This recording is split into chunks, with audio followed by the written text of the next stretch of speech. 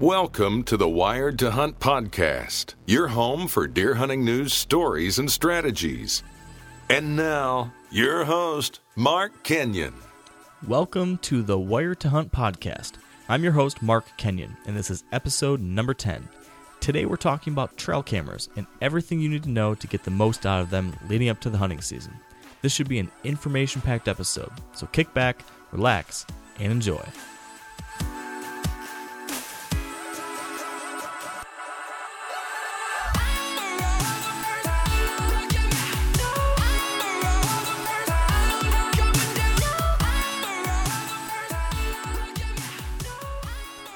All right, well, I am fresh off of a very nice, long, and sunburnt Memorial Day weekend, and joining me is my counterpart and co-host, Dan Johnson, out in Iowa. How was your weekend, bud? Well, I'll put it to you this way. I ate a lot of grilled meat. I drank a lot of beer. I did some deer hunting stuff. I went fishing. I got to spend time with friends and family. So I crammed as much to-do type of things into 3 days as humanly possible. Man, that sounds about as good of a weekend as you can get. Yeah, I was happy with it. How about you? That's awesome. I had a good weekend too. Like I said, got a lot of sun. We spent a couple nights at the campground doing some canoeing and some chilling out, eating some burgers and brats, and had a cookout at a friend's house, and then did a bunch of yard work and a little bit of deer related prep as well. So got some stuff done, which is always a good feeling. So I can't complain at all. I bet in 3 days I ate 25 bratwurst. Now, are you being serious? Literally? Friday, Saturday, Sunday, and yesterday. I'm not joking. I bet you I ate close to 25 bratwurst. I don't even know how to respond to that. That's just ridiculously impressive. Like meat sweats, like I remember it was like Friday night. I was hungry for some reason because I didn't eat a lot that day because I was trying to get out of work. And I just remember sitting there going, next bun, loaded up, next bun, sauerkraut, mustard. And it was just like one went down, then another one, then another one. So yeah, I was happy with my performance. That's pretty impressive. This is going to be perfect for the episode we're going to do later this year where we talk about being healthy and working out and stuff and how that can help you as a hunter. This is a great example. I was protein loading for the weekend. Yeah, exactly. Oh, that's funny. I can't claim to have eaten anything that much recently, but like you did, I drank a few ice cold beverages, so if that counts for anything. That's good stuff. Well, I'm glad you have a good weekend, and I wanted to talk a little bit more about the deer stuff that we did this weekend. So we'll dive into that in just a second. But I had one more serious question I wanted to ask you before we got into the meat and potatoes here. All right, shoot. And speaking of potatoes, here's what I got for you. Dan, if I don't even know if I can say this without losing a straight face. If you were a potato, would you rather be a baked potato, a mashed potato, fried potatoes, or scalloped? Give it to me straight here. If I followed in my father's footsteps, I would be scalloped potatoes. Do explain. But I'm not my father. Okay. Oh. I'm gonna have to go with fried potatoes. Like you slice them and then you fry them up. Because in my opinion, there's nothing better than a good steak or deer loin with some fried potatoes and a little hot sauce. Yes. I love that. That is good stuff. So that's my answer. Now I'm curious, A, what brought this on, and B, what's your answer? Well, the answer to part A isn't really good. I have no idea. But literally, time filler. We don't have a lot to talk about today. Not much to talk about. No, literally, this is. I'm kind of strange, I guess. I was driving down the road, and for some reason, I started thinking about potatoes, and I was like, "Man, if you were a potato," and then I got to think, "Hey, that'd be a good question to ask Dan." So here I am. I hope I gave a good answer. I thought it was pretty good. It's better than what I've got. Okay. I think I'd be a fried potato as well. Okay. But what I started thinking is I'd be a fried potato because I love the sun and love getting a good sunburn. So I was thinking I'd get fried in the sun. So that's the best I got. I was kind of expecting you to make a joke about being a baked potato, but I don't have any potato jokes. no potato jokes? Nothing about being baked? No, well, maybe in college. But that's neither here nor there, right? Exactly. Oh, geez. Okay. So we better talk about trail cameras before you start losing sponsors. Yeah, enough about potatoes and all that good stuff. We really wanted to talk about trail cameras today. And like I mentioned, we both did some trail camera related work this past weekend. So I wanted to hear a little bit more about what you were doing, Dan, in a second. But I thought I'd kick things off here by starting with a story about what happened to me this weekend. And it's actually kind of tragic. So if you'll indulge me, I'm going to share a sad story. I'm all ears.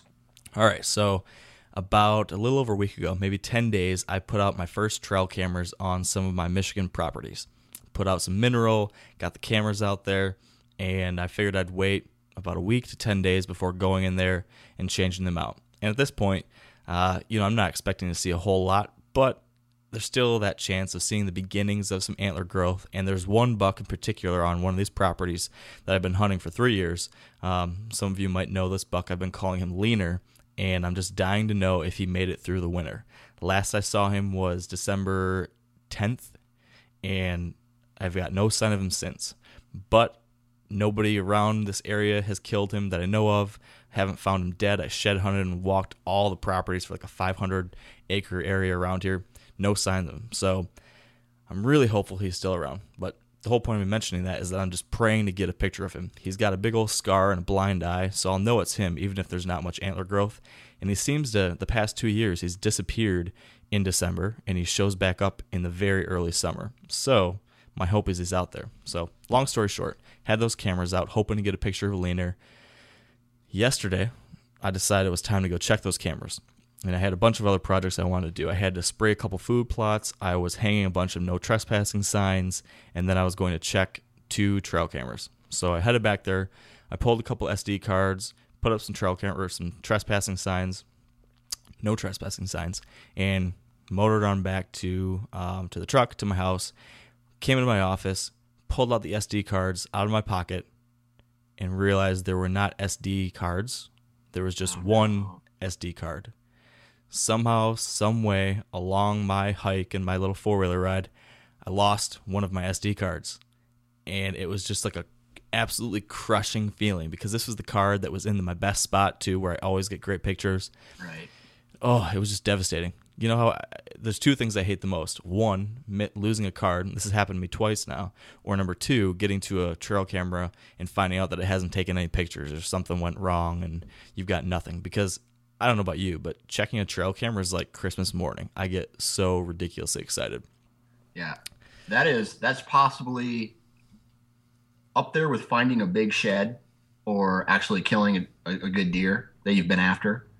Checking your trail camera and finding a giant on it rates right up there as far as an excitement level is concerned for me, man. Oh yeah, it's the best. The highest of highs, and then when something like this happens, it's the lowest of lows. Yeah, I'm pretty sure I would rather get kicked in the junk than actually come to find out that, user error, I messed up on a trail camera, or it didn't take pictures, or I lost an SD card on the walk back. And I'm not joking. There's sometimes I'm so anal retentive about these things that I keep the SD card in my mouth while I walk back to my truck, and then I put it into my ashtray of my truck, and that's where I keep them. Yeah. Until I get home. I'm similar. Usually I put them in a zip up pocket, but this time it was just in my regular front pocket. And the only thing that could be worse is what happened to me like 3 years ago. I pulled a card, and it was during the rut. It was a card for the first 2 weeks of November. Like, that would be definitely the best camera pull probably all year, showing me, all sorts of good deer moving through the area, and lost the dang thing. Who knows what was on there? So, but that's how it goes. So that was my my trail camera excitement for the weekend. I checked the one card, and just a handful of does, nothing exciting. So it's still early. The beans are just starting to pop out of the ground now. So I think on this property where those cameras are, we should start getting some good some good deer activity here soon, and those cameras will start lighting up. But I don't know. That's the story for me. What about you? What were you up to? Well, let's see. 4 weeks ago is when I actually put out my mineral stations. And so this weekend, I went up and hung my trail cameras over top of those mineral stations. And the reason I waited a couple weeks is because A, to prevent me from going in there, and B, because really, unless a deer has a noticeable, like a cut in his ear or a double throat patch or something that you could tell who he is, right now you can't tell them apart, in my opinion. But so I went out and I hung all my trail cameras up. Well, not all of them. I forgot one of my cable, like my tree cables. So I got 1, 2, 3, 4 trail camera. 4 out of my 8 hung up. I come to find out something's wrong with 3 of them. And so I'm going to have to do some research to find out what's wrong with them. It's not recording pictures to the SD card. So I'm going to have to call the manufacturer and find out what's going on. And hopefully it's just a quick reset fix. And other than that, did some scouting, found an awesome pinch point that I can't wait to get in and dive into. I'm actually going to write a blog about this specific pinch point in the next couple weeks. And Nice. so, yeah. Then the next step is hanging a couple tree stands in this little area and watch, get an observation stand up, and when season does come around, watch the movement and then make a move accordingly. Man, sounds like a pretty good plan. Yep. That's funny. You mentioned the fact that you had 3 cameras go dead on you too. We're both having some pretty bad luck on the camera side of things, I guess, so far. Yeah, I mean, they work just fine, but it's just that they're not catching the pic. They're not transferring the image to the SD card. So, yeah, who knows what's going on. And I've had some friends who have had some same issues with some of these cameras in the past. And, otherwise, these cameras work awesome. It's just that now all of a sudden, and last year they worked just fine, so I don't know if I dropped them or something or what the deal is. I'll have to do a little work to find out what the deal is. Yeah, well, wish you luck with that. Yeah.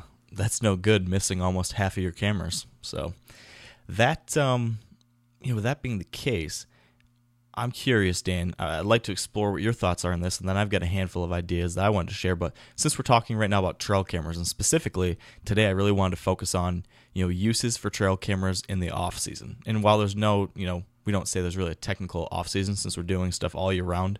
But outside of the actual hunting season, how do we use trail cameras? And what I wanted to ask you was, what are your goals or uses for these cameras during this couple month period of time before the season?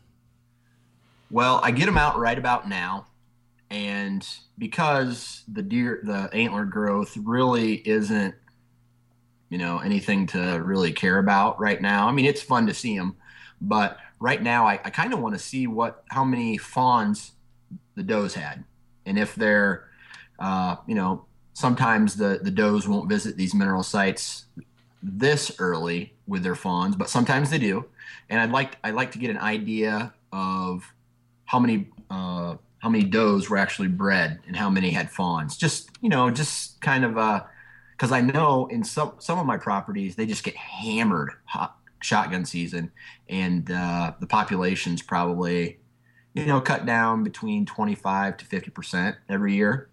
Wow. A lot of those young bucks and young does being killed. So it's always good to kind of get an idea of what the next crop coming in is. I guess that's one of the reasons. Okay, nice. And then as we get farther into the summer, once there's some more antler growth, what are you looking for then? Are you just purely return shooters? Just like we study these trail camera pictures long enough, and that would be specifically putting together a hit list and what deer made it, what deer returned, deer that you hope you see, deer that are like a 3-year-old, 4-year-old that you kind of hope you never see within shooting range. It'd be nice to see them from the stand, but you don't want to have to make that decision on a big 3-year-old, Right. and kind of hope nature makes that decision for you by not having them show up, and then basically helping you find out where you start hunting, where the deer are, and if they're around those food sources come early season, where I'm going to be hunting. Okay. All right. That seems like pretty well in line with what I'm looking for and what my goals are this time of year too. Like you said, number one, I'm looking to take inventory of what bucks are in the area. And, part of that is checking out what you mentioned, return shooters, what deer that I was hunting in the past are back this year. And then also, what new deer are moving into the ranks, in some cases where I've taken a deer or neighbors have taken a deer, new bucks, new mature bucks will move into the area. So I'm always curious to see, what those deer might be. And then also, in some cases, I'm hunting new properties. And this time of year, I really like to use these trail cameras to help give me a better idea of the overall quality or the general quality of this area. So again, if I get a couple mature bucks or a lot of mature bucks on camera, while they may not all be there come fall, it still is a good sign that this general region holds the type of deer I'm looking for that may be rolling through there, come the rut. And a big thing also related to this, kind of related to what I just mentioned, is the fact that a lot of deer have a different summer range and a different fall range. And usually around the time that velvet's coming off, maybe the first week in September, give or take, a lot of these bucks are relocating from that summer range to a new area. And what I've seen, and from others that I've talked to, I would guesstimate maybe around 50%, maybe 50% of bucks are relocating from a new area. So when I've got a property and I've got maybe 4 or 5 different mature bucks in the summer, I usually assume that maybe 2, maybe 3 of those bucks even might not be there in the fall. That said, it's still important to be tracking those deer because 2 or 3 of them may still be there, and then those other 2 that may be relocated, they could always roll back through during the rut. And like you said, it's nice to be able to take a look at those deer now, judge them to your best of your ability, age them, and make a decision, shoot or don't shoot. I'd much rather make that decision right now, sitting, at the computer screen and say, okay, the double forked G2 buck, for sure he's going to get a pass because he's a really great 2.5-year-old. And now, when it comes to November and this great big split G2 buck comes running by, I'm not, trying to make this decision in the heat of the moment. I already know right away, I recognize that deer. He's a 2.5-year-old. I'm letting him go. So I love being able to make those judgment calls now when you can, well, not now, but July and August, when you can make those judgment calls sooner. Make sure you're confident with your decisions then when it gets to the hunting season. And I've had a lot of resemblance to what you just said as far as September and watching the bucks spread out. Now, of course, they're hitting at that time of year. They stop hitting the mineral stations. Yep. So unless you actually catch them on a food source or on some main trail and know they're there, once they stop hitting those mineral stations, it's kind of hard to know for a fact if they're in the area or not. Right. That comes down to the location of where those cameras are going, which we can talk about in a little bit here. And then to one more thing you mentioned, the fact that for those deer that do end up sticking around, getting those pictures during the summer can help you start to understand some of the bedding areas that they're frequenting, some of their favorite food sources, and of course, food sources and bedding areas will change between the summer and the fall, but in some cases they'll stay the same. And if you just kind of bank that knowledge, it will help educate your strategies come October and November. Even though in many cases they change, you'll still have one piece of the puzzle that I think is worth having and can help you make those decisions. So I really do pay attention and try to learn as much as I can from these pictures, not just say, okay, here is 6-shooter, he's on camera here. I try to think, okay, I've got 15 pictures of him right before dark in this location. I've got 20 pictures of him in this location an hour before dark, and that's helping me better understand how he's using that property, where he might be bedded, and then I can make assumptions based on that knowledge and translate that to what it means for me in October, November, etc. So I think the only other thing that I'm really looking to do with my cameras this time of year, and I haven't done this enough myself, I want to get more serious about it, but it's something that everyone should really consider, especially given the conditions the past couple of years with EHD and the tough winter, and a lot of people struggling with declining whitetail herds, and that is doing a trail camera survey. And a trail camera survey is something that can really help you understand the population of whitetails on your property and the surrounding area. So I wanted to just briefly mention this. And I'll give you the definition of what a trail camera survey is straight from the Quality Deer Management Association's Deer Cameras book, which is a really great book on this topic for trail cameras. If you're interested in really diving deep into everything you could possibly ever want to know about the subject, I'd highly recommend that book. So, quoting from the book, at a basic level, a trail camera survey involves baiting a number of sites across your property, photographing deer with trail cameras at these spots for about 2 weeks, and then using a set of calculations to extrapolate population dynamics based on the deer photographed. These surveys can be conducted just after hunting season or more popularly, just before the season. So what you're doing then is baiting some cameras, getting pictures of as many different deer as you possibly can in those areas for about 10 to 14 days, and then you're going to sort and kind of organize those pictures. You're going to break it down by here's all the bucks we have, here's all the fawns we have, here's all the does we have, and then you put together this whole kind of analysis, and then with a number of different calculations, which I'll link to a couple articles in the show notes which detail exactly how to do this, or in that book I mentioned, there's a ton of information about how to properly run one of these surveys. But with a few calculations based on this sample of data that you get from those pictures, you can start understanding things as what's the estimated whitetail population, what's the buck to doe ratio, what's your age structure, your population density, a whole lot of really interesting and important information you can get from these calculations. So highly recommend looking into how to do that.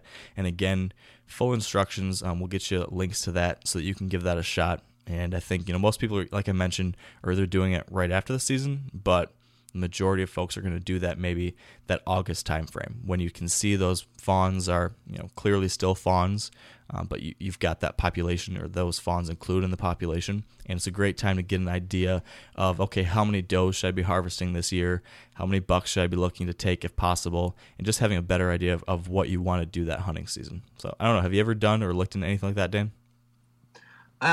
Not to that standard. I know I've kept track one year, and I don't even know, I had a little booklet where after the hunting season was over, I kept track of how many does visited my trail camera in a 24-hour period.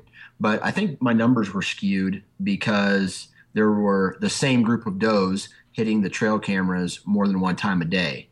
So, I don't know if that calculation counts that into the mix, but because there's snow on the ground and there's easy accessible food for these deer, they're going to go to the bait piles before they have to go digging through the snow.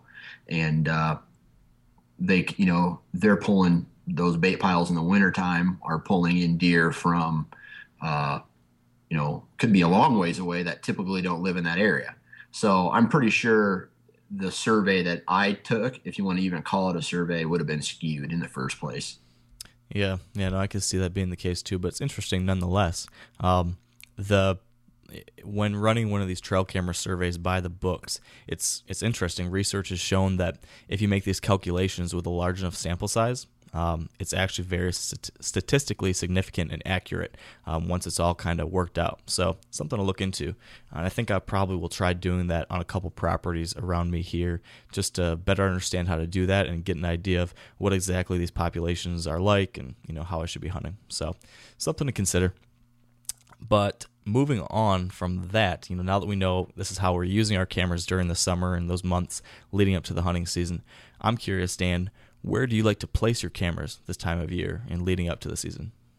Yeah, right now they're specifically over mineral sites, and that's just because the deer are hitting them right now. And I think we talked a little bit about this on a previous podcast, but the mineral is beneficial for the fawns, for the does and their lactation cycle, and then also I guess, produce positive impact when it comes to the growth of the antlers. Now, how this is proven, I don't know. According to the brands of mineral that I've used over the years, guaranteed bigger bucks. You know what I mean, Mark?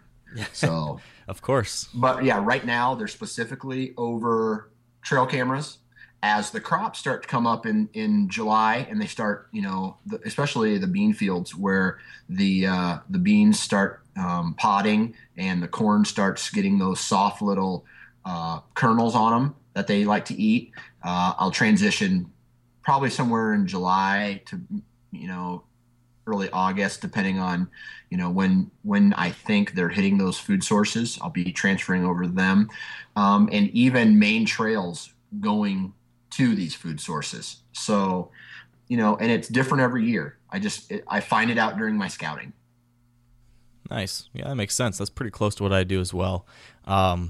I'm using mineral sites and some attractants, but I'm also, right from the get-go, I'm placing these cameras and creating these mineral sites near those food sources that are going to be hot in June, July, and August. So in the cases where I've got a property with beans on it, all my cameras are pretty much somewhere near the edge, near those beans, and then I add the mineral site or the different attractants. I've used a number of different mineral products, and we'll actually talk about this a little bit later too. But then I also use some different attractants. I've used the Big and J attractants as well. That seems to pull them into the mineral site, and then the mineral site will keep them coming long after that feed and attractant or corn or whatever it might be. After that's gone, they keep hitting the minerals. So I'm usually placing, right now, all my cameras are pretty near the bean fields, and then eventually they move from hitting just the mineral right now to they're coming to the soybeans, and then they'll stop by the mineral site for a few minutes and then move on to the soybeans. But in general, that's what I'm doing. And I think it's also, not only is it, where the deer are right now, but also by having these cameras out near the edge of those food sources, I'm able to get in there and check them easily without, bumping any more deer than necessary. And even though hunting season isn't, for a long time, I like to keep things as low pressure as I can.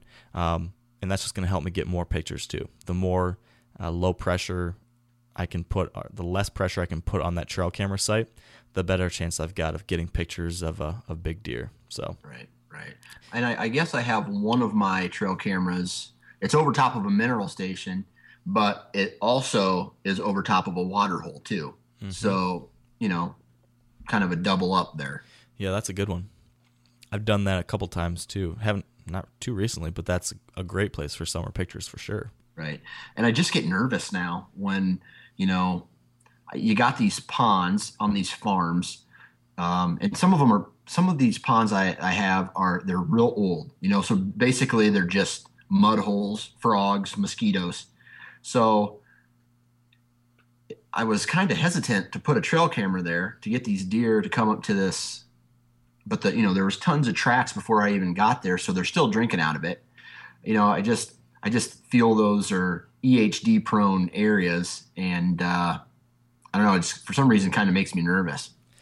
Yeah, especially after 2 summers ago. I think a lot of people are nervous. I got pretty lucky when it came to this is off topic, but I was pretty lucky on most of my properties. I think it was the summer of 2012 that horrible EHD outbreak hit. I didn't get affected too much, but how about you? What happened on the spots you hunt?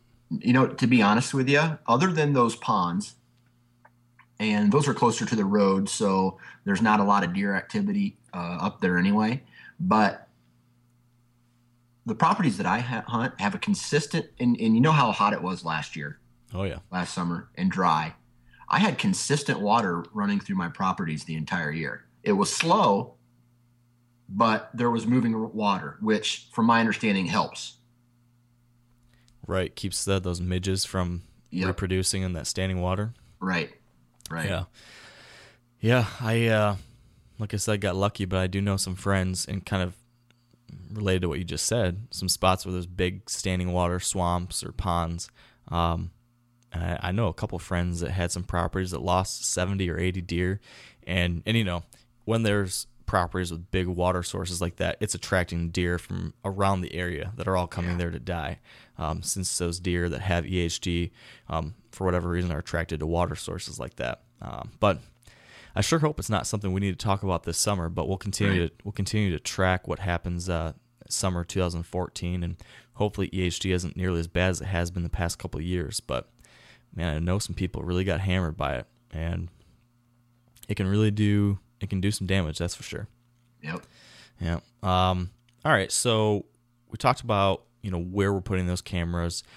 Both of us, we've got our cameras over some type of mineral, maybe some kind of attractant, and we're usually near a food source or a water source or something like that.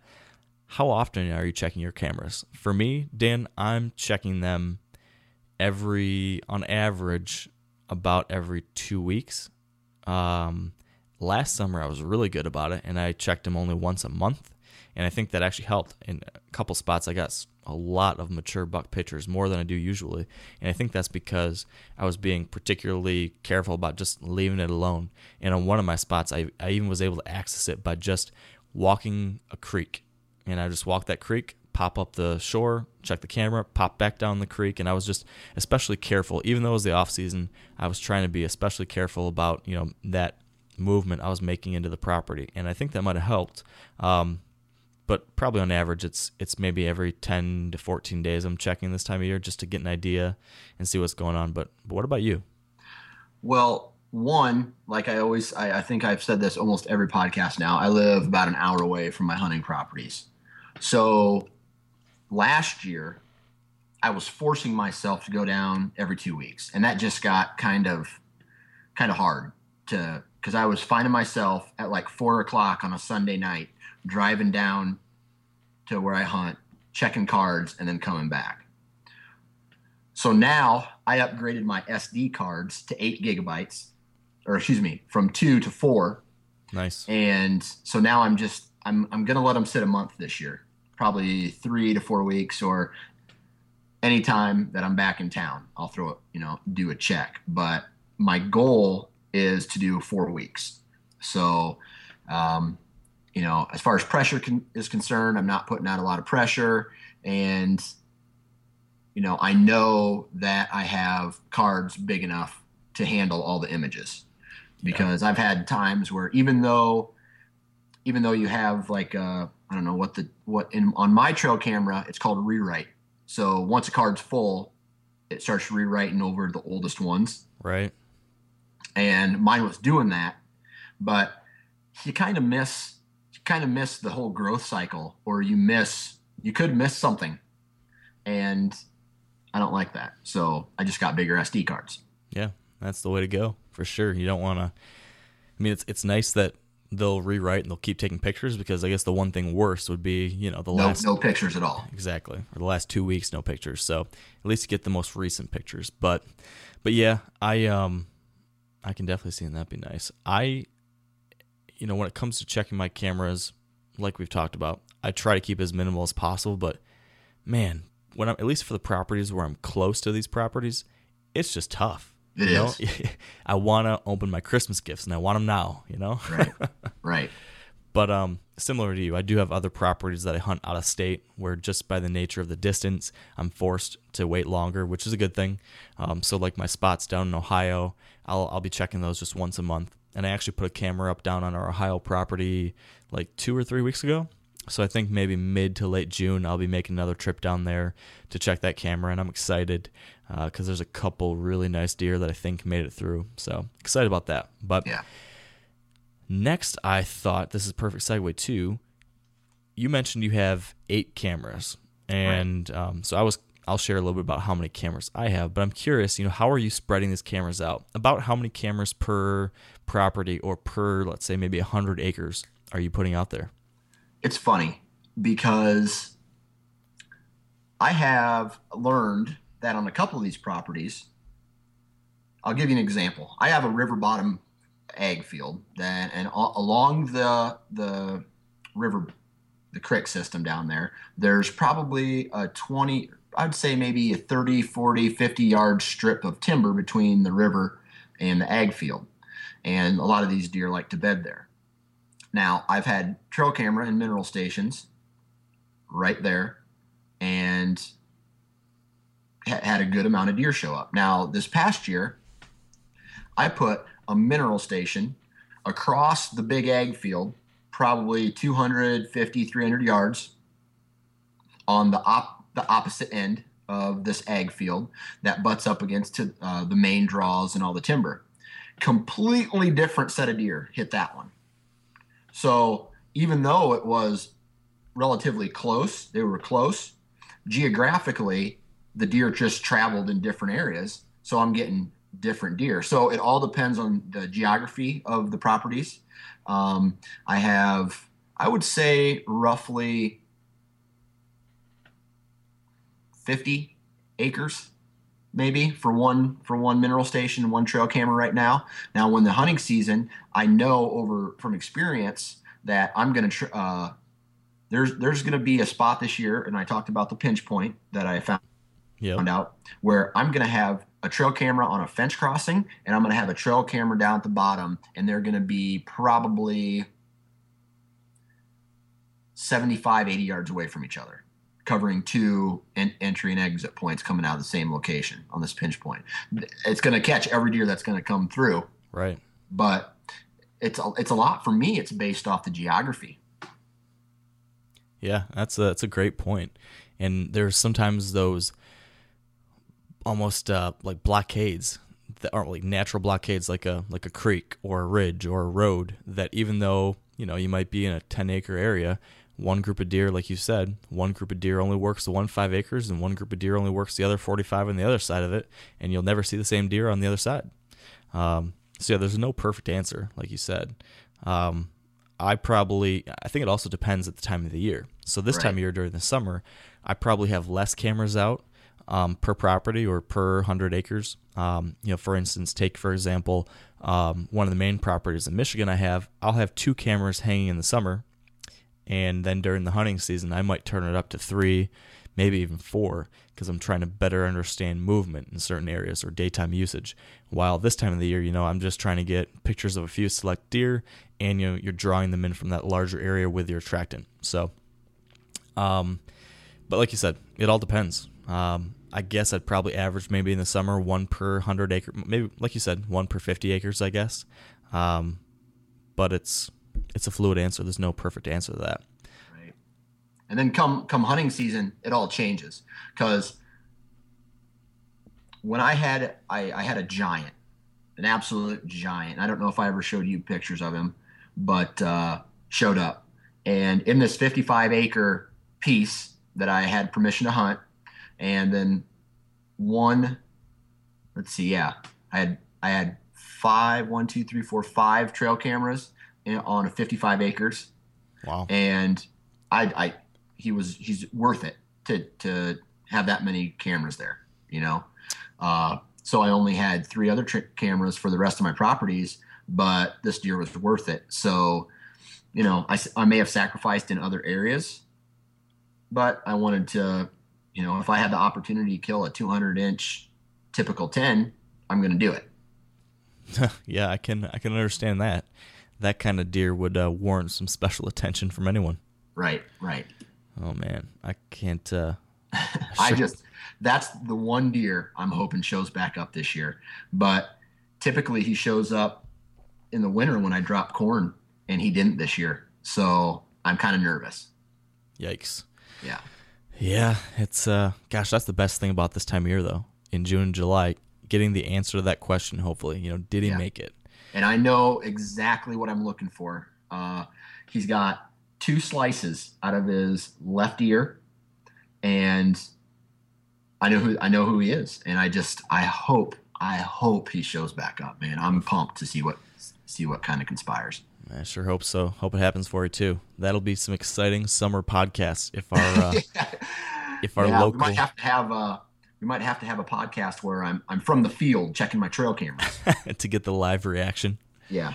Oh man, I could geek out about this all day. I've got a couple friends of mine that will just meet up and talk deer, get breakfast every once in a while, and I'll just talk like probably every time we meet up. It'll be like, oh man, what do you think Laner's going to look like if he made it this year? And we'll just sit there and ooh and ah about it for 10 minutes. It doesn't get old. I can just dream. I can just dream about it, man. But let's jump to something we had kind of touched on a couple times already. We've half answered this question, but what exactly are we putting in front of our trail cameras? I sort of already covered for me. I'm putting out a combination of mineral and attractant. So for minerals, I've used a couple different things. I've used trophy rocks. I've used a mineral from the Whitetail Institute of North America. And I'm also looking forward to trying a couple new mineral products from Big & J this year. So those are the things when it comes to mineral I'm using. And then for just an attractant, I'm either using Big & J's long-range attractant, essentially a feed that you're pouring out there on the ground. And then I'm also usually mixing that with corn. So I'm putting out maybe 10, 20, 30 pounds, depending on where I'm at and what the legal limit is. So that's what I'm putting in front of my cameras to draw those deer and to get the pictures during the summertime. What specifically are you using? Well, over the past years, it's literally varied. And a lot of it has to do with price of the product. Yeah. Now, when I was with a hunting team, I guess you want to say, I had some stuff at dirt cheap prices, or I got it for free. So no brainer, that's what I used. Right. But in the past, from me purchasing it myself, Lucky Buck always comes to mind. It's a really good attractant, and I tell you, deer come to that stuff.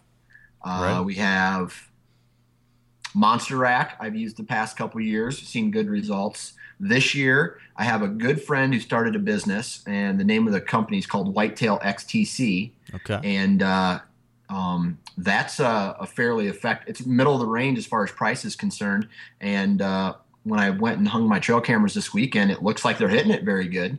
So, nice. I think a lot of these products do the same thing, but it's all the marketing on what you want them, what they want you to believe as far as bigger bucks, or if it's a pure attractant, if it's, we've talked about that 100 times.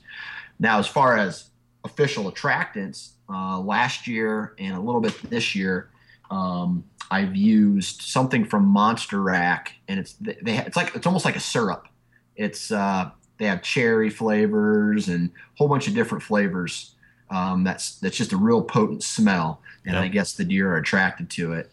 Don't know how much it actually works, and if it works for longer than up until the first rain washes it all away. Who knows? But it seems to catch some attention. I don't know if I'm going to be using it that much this year, but I can see how it would catch their nose. Yeah, that's a big thing that I look for that type of thing, is that scent.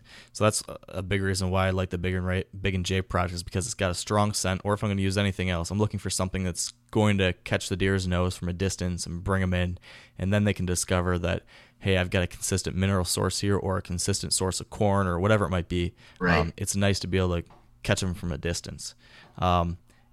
Quick mention on the Lucky Buck thing. Lucky Buck is actually out of an area right near where I live, and one of my best buddies down here actually was on some of their packaging and some of their advertisements, because he killed a state record Michigan buck back in the day. So, cool. Kind of fun story about Lucky Buck. I've actually never used Lucky Buck, even though they're local, but like you said, I've heard good things. So I just want to have a quick quick tip for, you mentioned laying corn out this time of year and throughout the summer. Yep.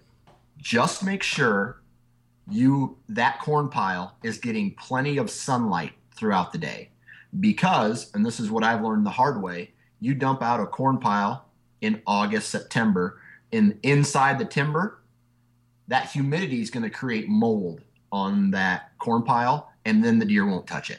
They'll actually stay away from it. So if you're going to do it, make sure it's on a field edge where sun can dry it out the entire time. Just kind of a quick tip, I guess. I like that. Quick tips from Dan Johnson. That's a good one right there. That's right. That's right. All right. We are very quickly running out of time. It's gone a lot faster than I thought we were going to. Hey, time flies when you're having fun, Mark. That's the truth. How about, real quick, we touch on the types of cameras we're using. I've used a handful of different cameras over the years, but probably the last 4 years or so, I've fine-tuned my purchases down to Bushnell trophy cams. I've used probably 4 other brands, but I've had so many darn issues with different cameras where they just die on me, or something's flimsy, or something's not working. And the most consistent one I've found so far has been the Bushnells. I originally tried them because they were back 5 years ago, they were the only cameras that were really small. Now everyone's small, which is great. But for me, I just have built that trust with them over this past 4 or 5 year period, and I've just grown to feel comfortable with them. 99% of the time, I know I'm going to get pictures. I know they're going to look half decent, and I don't need to worry about them crashing on me. So I've stuck with them because of that.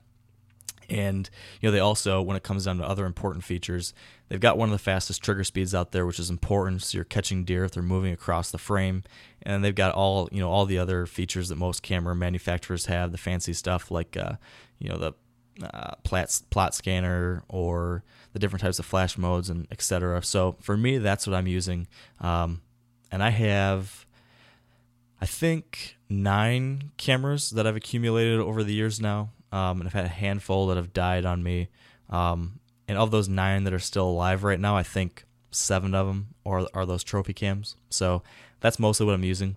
But, that's what I choose to use. That's what worked well for me and what I believe in. But, there's other options. And I'm sure you've been using some different cameras too. So what's worked for you, Dan? Well, back in the day when I bought my first trail cameras, they were fairly cheap, and they were Moultries, and they took the double D batteries. Oh, yeah. They were heavy, and they're about the size of a sheet of paper, it felt like. So they stuck out. They're big. They had flash. So, but they had an SD card, and they seemed to work. Since then, and again, having the benefit of being on the hunting team, if you want to say that, I got some pretty good prices from Covert trail cameras. And to be honest with you, they're right in the middle of the line. They're not the cheapest, and they're not the most expensive. Yep. And they work really good. It was just this year that I had some issues with them. The Moultries of the past, they did not work below freezing for some reason. They just would take black pictures. And so anytime it was below freezing outside, it was like 32 degrees, and the camera would work, take pictures, but the pictures would show up just black. My Coverts work really well, and aside from just a couple issues with them, very, very dependable. And I also have one of those trail cameras by Covert that sends the pictures to your cell phone. Oh, yes. And that's pretty cool, not gonna lie. That is very cool. But the issue is you gotta have cell phone reception for them to work. And if I do get cell phone reception, it's very minimal where I hunt, and that can be a problem, and something to definitely take into consideration if you're going to purchase one of those cameras. Yeah, that's a great point. I've never used one of those in the past, but Bushnell has came out with one this year, so I'm excited to try that this summer, and it's going to be really nice for me because I hunt some properties that are 5 hours away from home, so right. It's just it's not realistic for me to be able to check those too often. So I'm really excited to try that out, see how that works, and like you said, there's some qualifiers, some things like you need to have cell phone service, etc. But I think overall it's a trend that we're gonna see consistently growing. More and more manufacturers are gonna put that out because it makes all the sense in the world. Why wouldn't you want that? And it's only Moore's Law. You should know what Moore's Law is, right? Is that the one that anything that's gonna go wrong will go wrong? It could be. Maybe I'm wrong, but yours the technology cuts in half every year, right? Yeah, every 18 months, the price of the technology increases, but the price decreases. Yes. So as more of these trail camera manufacturers come out with these, send a cell phone options, you're going to see the price go down, and the technology is going to become cheaper. Yeah, it's a good thing for consumers. Heck yeah. Yeah, and I think the one I was thinking of, the law I was thinking of was Murphy's Law. Murphy's Law, that's Murphy's right. Law. Too many dang laws to keep straight. All right, so last question then for our episode here on off-season trail camera use. And this one comes from a reader over at wiredhunt.com. This comes from Derek, and he asks, how do you organize your trail camera photos? So I'll let you take a stab at it first, Dan, and then I'll share what I do. Yeah, it's pretty easy. I just create however many properties I have. I create a file on my computer, and let's say property 1. And on property 1, then I have it broken down by year. So 2009, 10, 11, 12, 13, 14, whatever. And then every year I create a new file. And then I have it broken down by buck, like the buck that I'm chasing. So by property, then by year, then by buck. Now, if I have a cool picture, that's just cool or neat to look at, not necessarily helping me with any type of putting together a hit list, I'll save that in a different spot. But yeah, property by property, then by year, then by deer. So every one of those is a new folder. Nice. Okay, that's pretty close to what I do as well. I've got a folder system as well on my computer. I do by property and then by year, and then I break it down a little bit differently here. I've got a different folder for each different trail camera location. Okay. And then within that, I'll dump each new pull. So it'll be back scrape August, back scrape October 1st, back scrape October 29th or whatever. And I'll just dump those in there. But I don't really reference those too often because that's, it'll be 1,000 pictures in a folder. That's kind of as just a backup just in case I want to reference these files again. What I really am looking at the most is I have a buck folder. So it'll be, property number 1, 2013, and then I'll put my 2013 bucks folder. And then within that, I will save every picture of a 2.5-year-old buck or bigger or older, because, even though I'm not targeting 2.5-year-old bucks, they're definitely recognizable at that point. And so that the following year when they come back, hopefully as a 3.5-year-old, I'll be able to say, oh yeah, this one's a shooter now, or as a 4.5-year-old, yep, he's a shooter. And I can go back and look at his pictures back when he was a 2.5-year-old and probably be able to identify those. So the deepest I've gone is by the shooter bucks or 2.5-year-old bucks or older. And I'm starting to, have bucks that I've followed for several years. So I'm going to start breaking that buck folder down into folders for those different shooter bucks too, so that I'll have, 4 or 5 folders, hopefully for mature deer that I've followed for a couple of years and keep breaking it down. But that's the plan for this year. And there's also a couple neat websites that have come out in the past year or so, or will be coming out soon with features that help you organize trail camera photos. I know a site that's going to be relaunching here soon. Huntsoft.com is going to have some features like that, I believe, soon, as well as Hunt Force and Deer Lab. All these different 3 services offer different ways for you to upload your pictures and analyze them in different ways. So we'll probably be talking about some of those in more detail in the future because I think it's pretty neat. Different ways that you can organize your photos online, sort through them, filter them, and learn some different things based on looking at your photos at an aggregate level. So something to think about. Cool beans, man. Well, what do you think? Anything else that you want to touch on? Well, just real quickly, when it comes to trail cameras, now I wrote a blog earlier this week or last week actually about some tips and tricks about trail cameras on the ninefingerchronicles.com. But I'll just want to cover one of those real quick. Sure. And that is to be anal retentive about your trail cameras.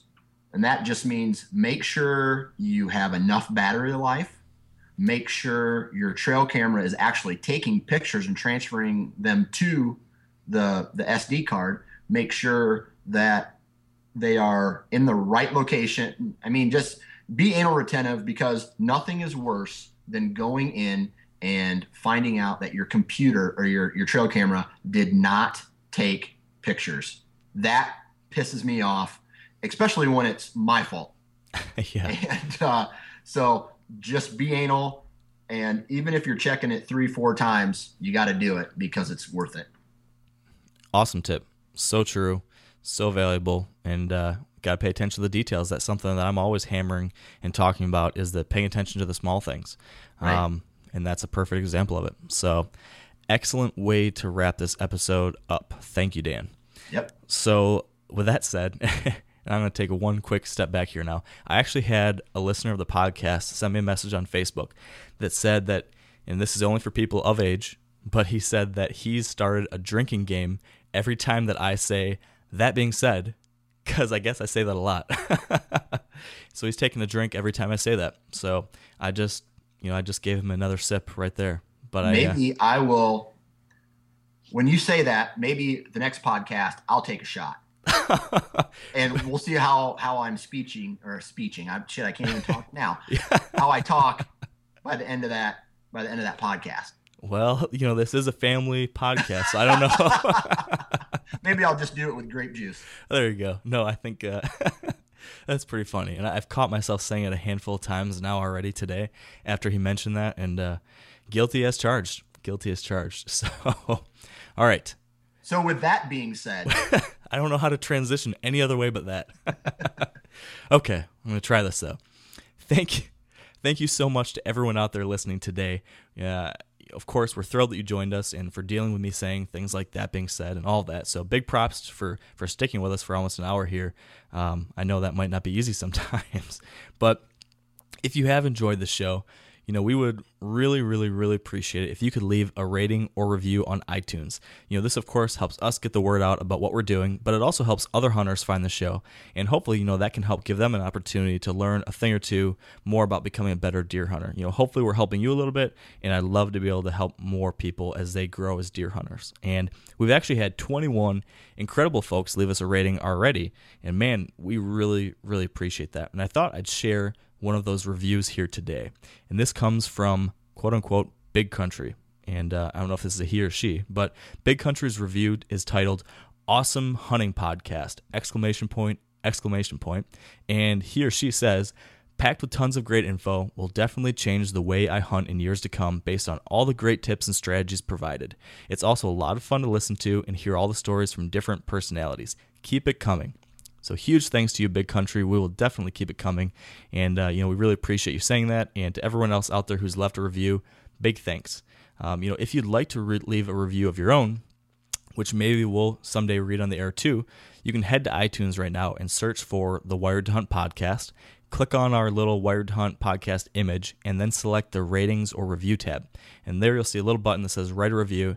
And from there you can go ahead and write whatever you want about us or the podcast. Maybe something about how you don't like the fact that Dan only has 9 fingers, or or maybe about how you don't like the fact that I say that being said all the time. Whatever it is you'd like to say, we appreciate it. And speaking of thanks, we'd also like to thank our partners who help make this show possible.